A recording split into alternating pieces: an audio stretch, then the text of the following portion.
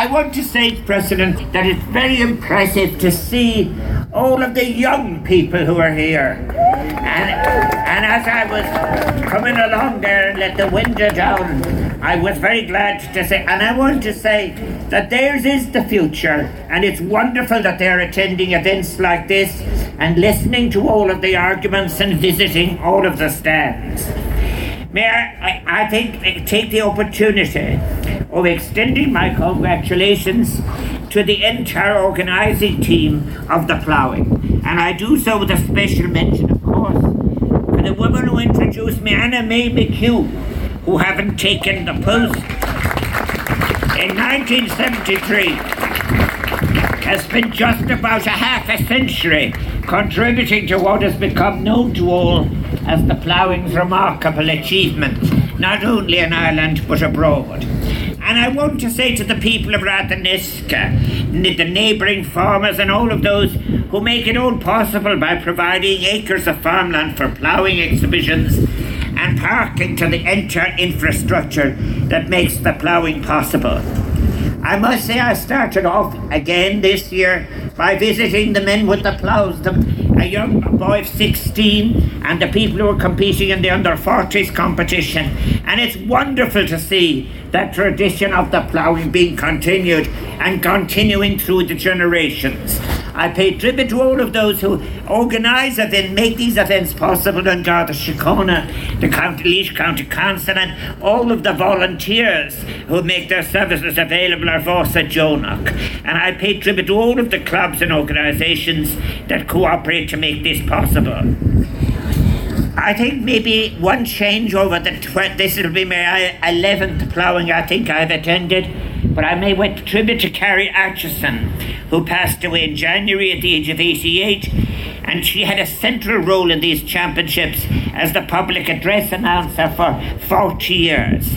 And her personality, I know, will be missed by many who will remember her fondly. And I think, while the core of the ploughing is an international ploughing contest, it has evolved into an event that showcases livestock, machinery, crafts, and it reflects all, if you like, the complexities of modern Ireland. Over the next 3 days, we will have the chance to take part in the celebration of Irish rural life in the fullest sense, connecting with those close to nature and those who care for it. There will be opportunities too to explore the advice and innovations on offer for the achievement of something now that is the most important challenge facing us all: the balance of ecological, social and economic goals to which we're all committed. And new measures and resources to achieve them are not just important, but they're now urgent for us all and for future generations. Because life in rural Ireland, let us remember, at any age we are, is not just a zone of production. It is, I think, something that is a space of life. I think it is continually changing and adapting to meet ever-changing market conditions. But it's very, very important. Rural Ireland is not something that adjusts as a zone of production to market conditions. It is a space of life, of living, and it's composed of diverse communities. And people in rural Ireland are well aware of all the issues that are discussed at the present time, including the necessity for healthy living, clean water, and a sustainable lifestyle.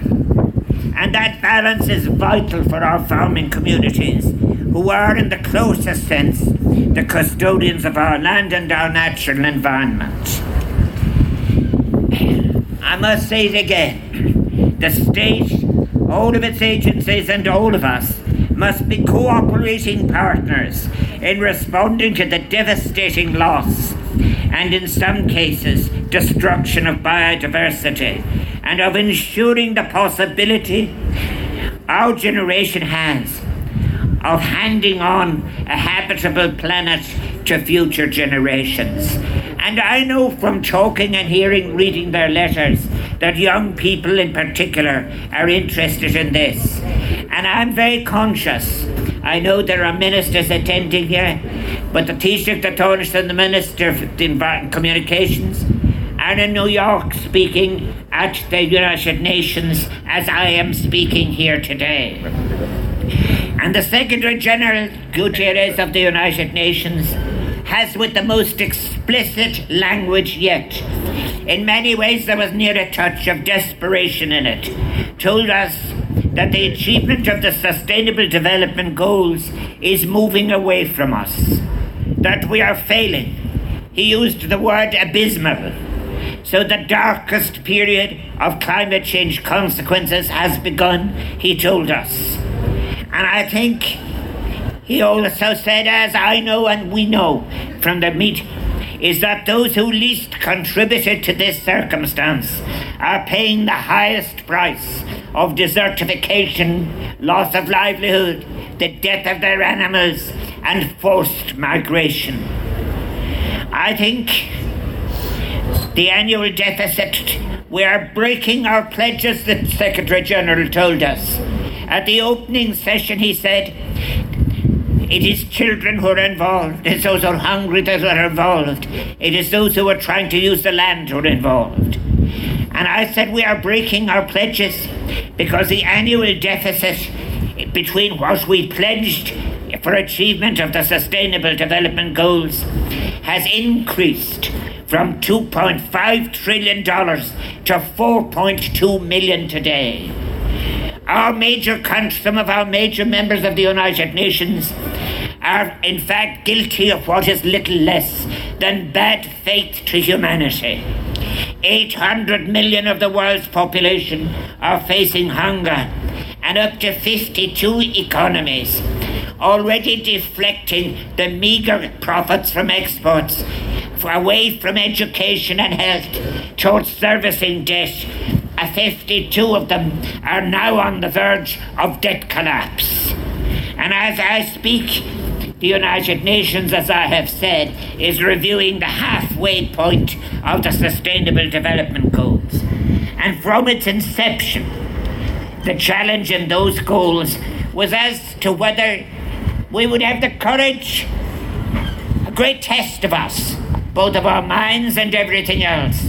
Would we have the courage to go for deep change or simply adjust what was in fact delivering us all these bad consequences? We went for adjustment and it has failed. Deeper change is necessary, and it is now accepted that we now need to refocus at every level, including at the international financial level, the World Bank and all of that. I think we are at a point of multiple crises where all of us as citizens, producers, consumers, farmers, asked to play our part in combating our greatest challenges. And these include, as I have said, biodiversity loss. And change isn't easy. It will not be easy. And I encourage our farmers to continue on the path to change, transcending difficulties by designing alternatives, strategies of implementation, and leading the way in adoptable sustainable practices that can be demonstrated to their fellow farmers in agriculture. I acknowledge, as I have said, that change is difficult. And I do know as well, and I want to say straightforwardly, that it isn't easy because the European Union has been promoting a United States style of agriculture for a very long time. And it is hard to break away from what's often being imposed upon you. But do what we must do. I think it is important that farm families have to be supported and secured. I believe that this in the future will in fact have to be by direct payments. I think farm family security cannot be delivered by the market and will not be secured by the market. It needs a social protection and it needs a social floor. Because farming is not just about production. It is a way of life and a culture. It has an intrinsic bonding value with nature, and the lived environment and communal life will need to be supported. The bond between farming and nature's resilience is in fact incredibly important. Farmers through the generations have possessed unparalleled insights into the connection between climate and the repercussions of unpredictable seasons, droughts, shifting seasonal patterns and intense storms, all of which have now become a lived experience brought about by climate change and the intended decline in biodiversity that is increasingly important. You know it well, all of you who live in rural Ireland, those actively engaged in land cultivation, connected with the soil, the hedgerows, the fields, and you know the evidence before you. They hold a profound understanding, all of the people in rural Ireland, of the rapid decline that has taken place. And that's why you are so important as partners in what we have to do. And I'm so delighted that the stands, when I looked at the list, have so many references to sustainability, including the Ploughing Association's endorsement of recyclable products, the conversion of food waste into energy, the installations of solar-powered lighting, and the introduction of waste separation. I think it's not just in Ireland, but rural people all over Europe have to recover farming as a sustainable set of practices. We debated such issues, you know, near the beginning of Ireland's independence. It was a long time ago. The 1924 Agricultural Commission, I think, considered the significant minority report prepared by Tom Johnson and Michael Duffy. It made the case for achieving food security and the jobs associated with it as part of a social policy. Their proposal was one that privileged tillage, local markets, and avoiding dependency. Tom Johnson and Michael Duffy highlighted that minority in that report of the 24 Commission, the value of tillage in creating jobs and eliminating food dependency, while producing a produce which could be sold in local markets rather than for export. That was for that time. They were defeated because the majority report felt that the cattle economy was too well established to be reversed. But their proposals were socially based, as all of ours must now be. For 100 years later, there remains the lessons of the value of farsightedness, which must be achieved by sustainable food supply, both in Ireland and elsewhere. Feeding our planet's people with necessary nutritious food has to be achieved in a way that allows for sustainability. And it's made difficult, of course, by the fractured nature of the institutions that we have. It's as if all those speaking about food in the world are speaking in different silos, and often in different sections of different silos. I had the privilege not a short while ago of speaking in Dakar in Africa about how Africa could in fact and must break its food dependency and feed its people. We will resume all those conversations later on next month in Rome. But food security, which is now getting global attention. But it is an urgent matter, for it is number 2 of the Sustainable Development Goals. That is the elimination of ending hunger and achieving food security. With the scale of global hunger, the malnutrition crisis is enormous. 800 million people affected by hunger as I'm speaking. Even more, this contradiction of the number 2 of the Sustainable Development Goals has to be addressed. As well as that, we have to look at adjusting our models. We must be willing to transfer science and technology to the populous parts of the planet like Africa to give them the opportunity of producing their own versions of food security.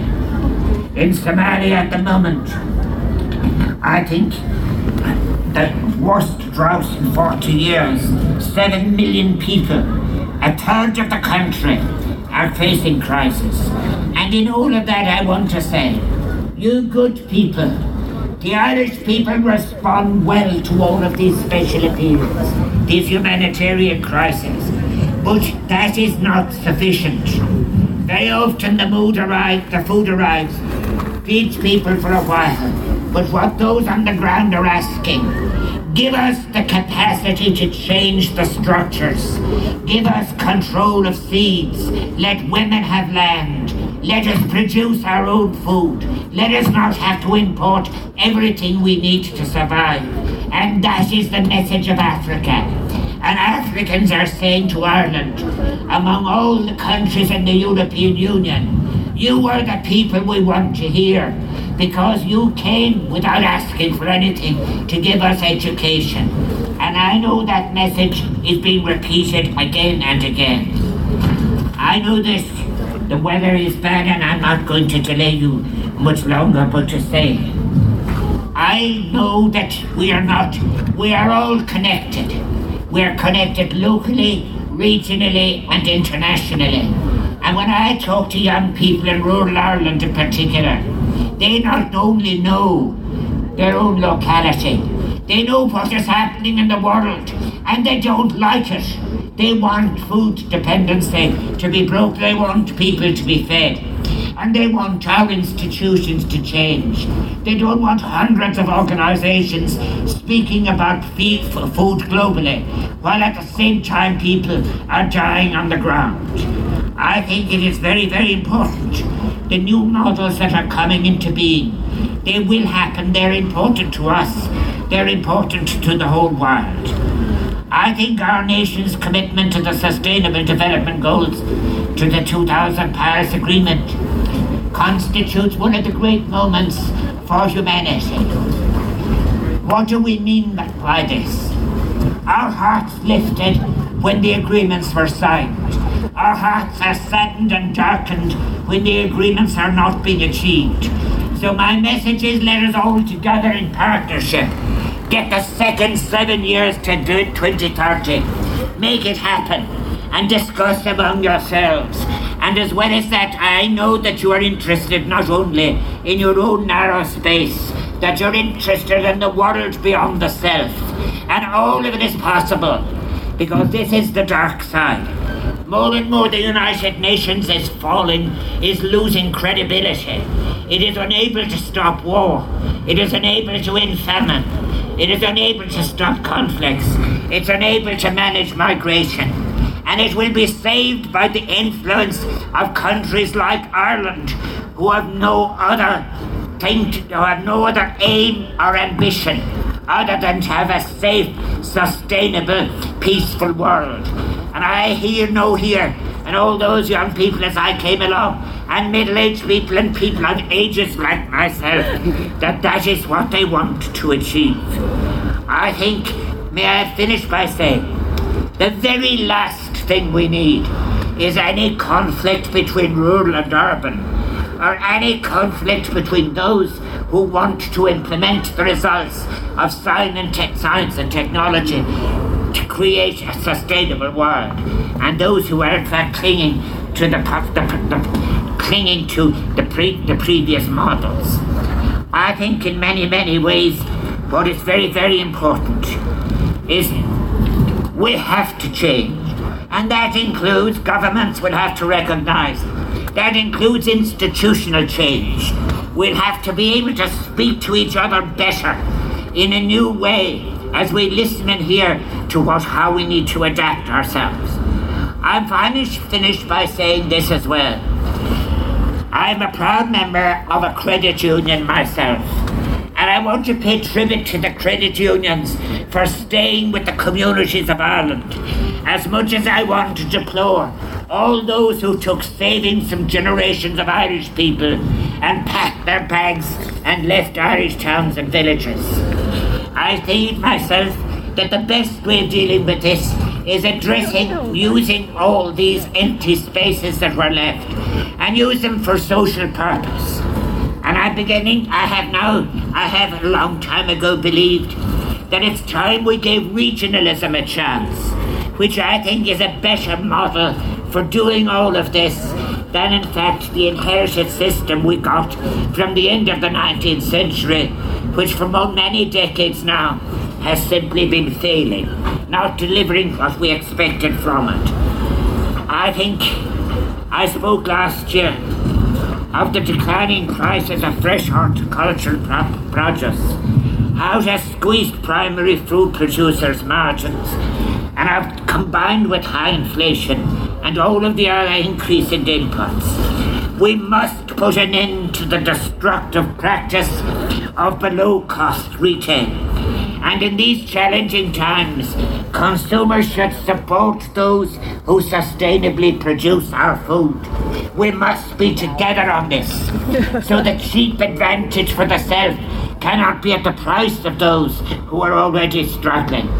Our food producers, hard-working farmers, deserve proper compensation to be rewarded fairly for their work. And I will continue to advocate that, as I have most recently at Blue. What we need now is to take a growing global consciousness of what we are faced with together and turn it into a set of actions that we will make happen. And we must not be discouraged if some of the most powerful and rich nations in the world have decided to turn their back on the Sustainable Development Goals. We, countries like Ireland, must say we will give a lead in achieving that great humanitarian achievement that was agreed in 2015. I think one of the things that will happen is that this change will happen. I am confident that there is a mood in the world that will achieve this. Arís go mí maithagí as a téislelam, agus as an cuire a daris brom hate red mahinas from a van Kayla.